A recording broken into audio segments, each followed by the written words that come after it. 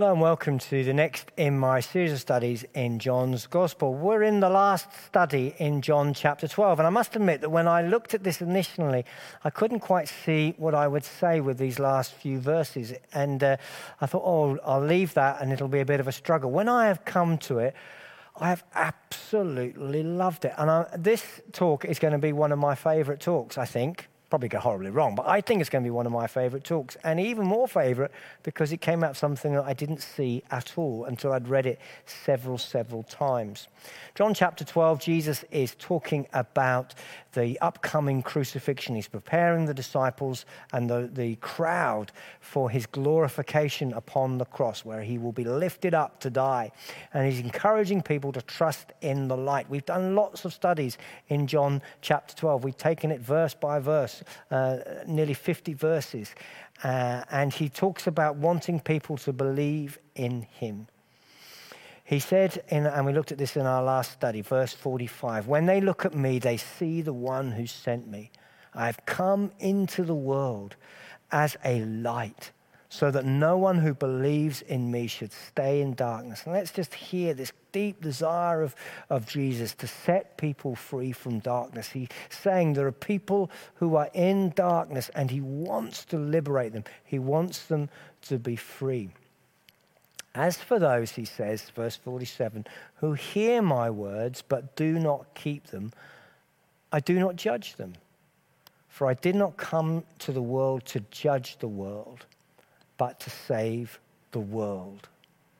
Now, he said these words in a similar way in a number of other places, but it's clear that he's saying that he's not come to judge, because judgment is the end of the story.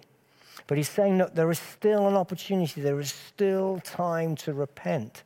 And that's reinforced in the next verse, verse 48. "There is a judge for those who reject me and do not accept my words. The very words I have spoken will condemn them." When? At the last day. In other words, judgment is something that is to come. He's not come to judge, because judgment is something that happens ahead of time, at the end of our lives, at the end of time, when God judges.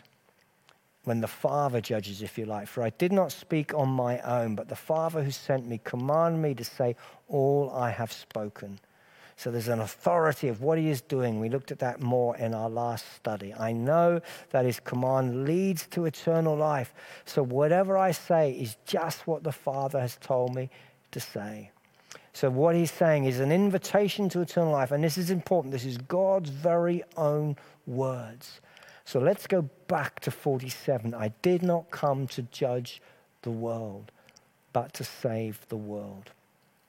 What does he mean by judging here? Well, as I said a moment or two ago, it is determining the eternal destiny. It is deciding this is the end. There's no more choice. This is what's going to happen to you. There's no more argument. There's no more room for repentance. The hope of change is finished. Judging is saying it's closed. There is now either condemnation or salvation. It is the moment of separation. It is the moment of division between heaven and hell, between eternal life and eternal destruction, between eternal reward and eternal punishment. It is the closing of the book. That is the judgment. And Jesus says he has not come to do that. That is not what is happening in his ministry. That is not what is happening until the last day. So what are the implications for us? Firstly, that we need to hear and breathe, as I said last time, this real desire of Jesus to save. He wants to save. He has come to save the world.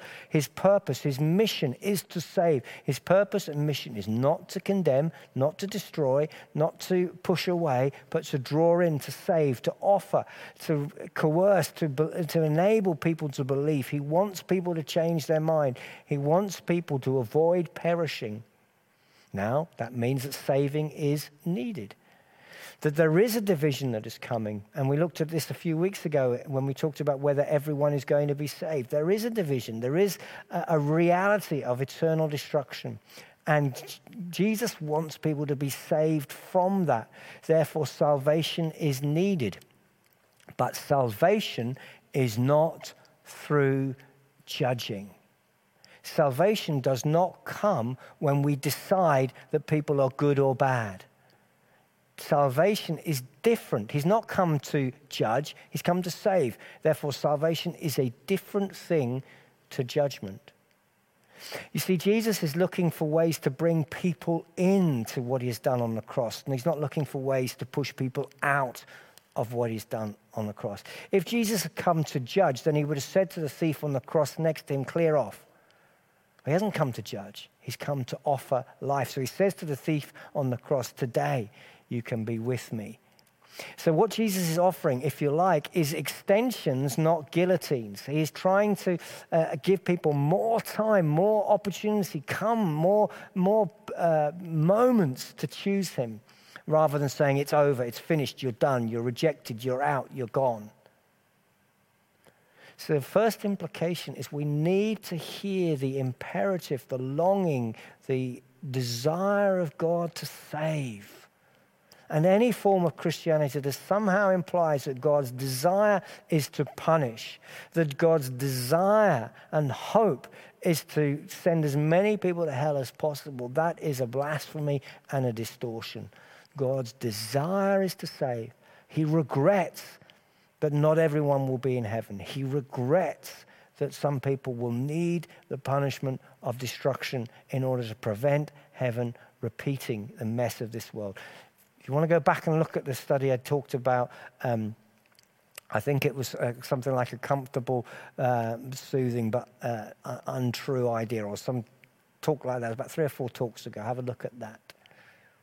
Second massive implication is that the role of disciples is not to judge, but to save. And I'm going to unpack that because our reputation is to be people who judge. And sometimes so much pressure is coming from elements calling themselves Christians is to judge.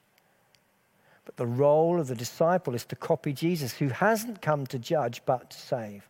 So the role of the disciples is to model the love of Jesus commanded and demanded of us. The role is to be kind and gentle and compassionate and gracious, to love our neighbor as ourselves, to love our enemies.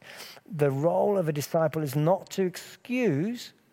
We still believe there's a need for salvation, but it is to show a different way rather than to condemn. It is to live out a life that is eternal, that goes on into eternity, that we don't live for the here and now. We don't believe everything is now. We don't believe everything is finished and sorted now, but we live a life believing in the resurrection of the dead. We live a life that points to eternity. But if our role of disciples is not to judge but to save, then we do not condemn, but offer hope. We don't label and decide that some people are out. We offer the invitation to come in. It's not that we accuse, rather we show mercy. Our job is not to throw stones. It is not to throw stones. Our job is to offer salvation. It is to model grace, not rejection. It is to seek to include rather than exclude.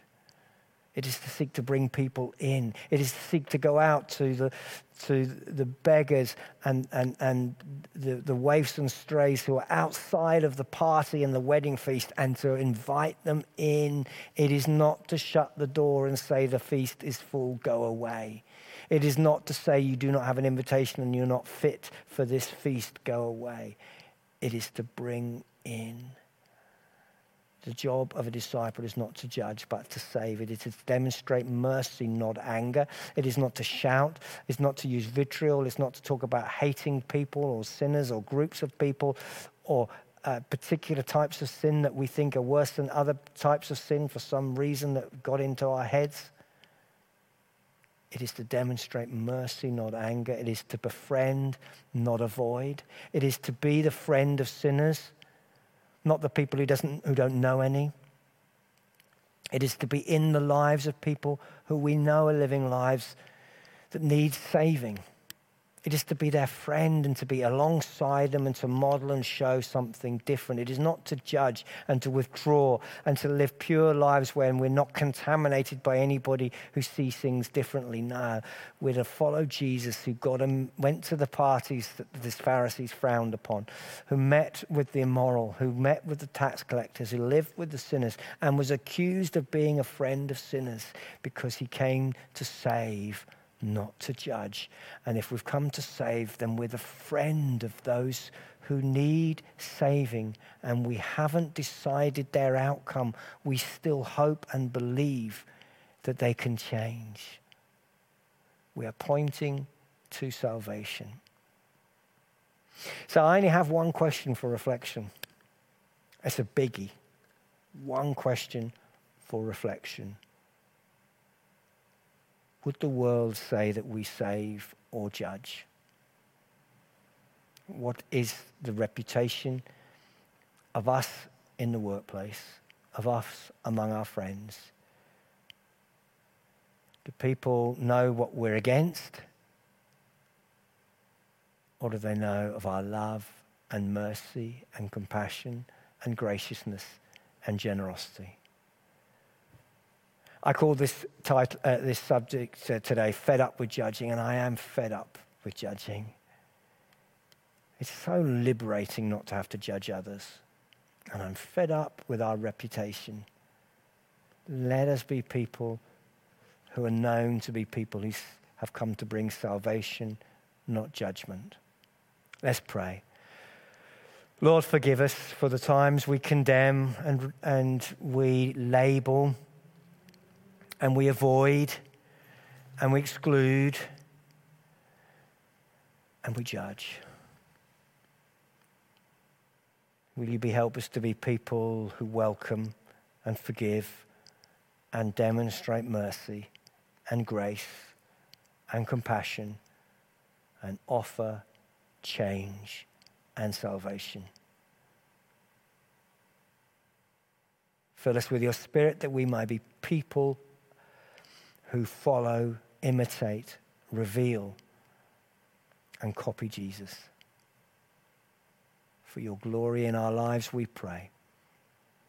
Amen.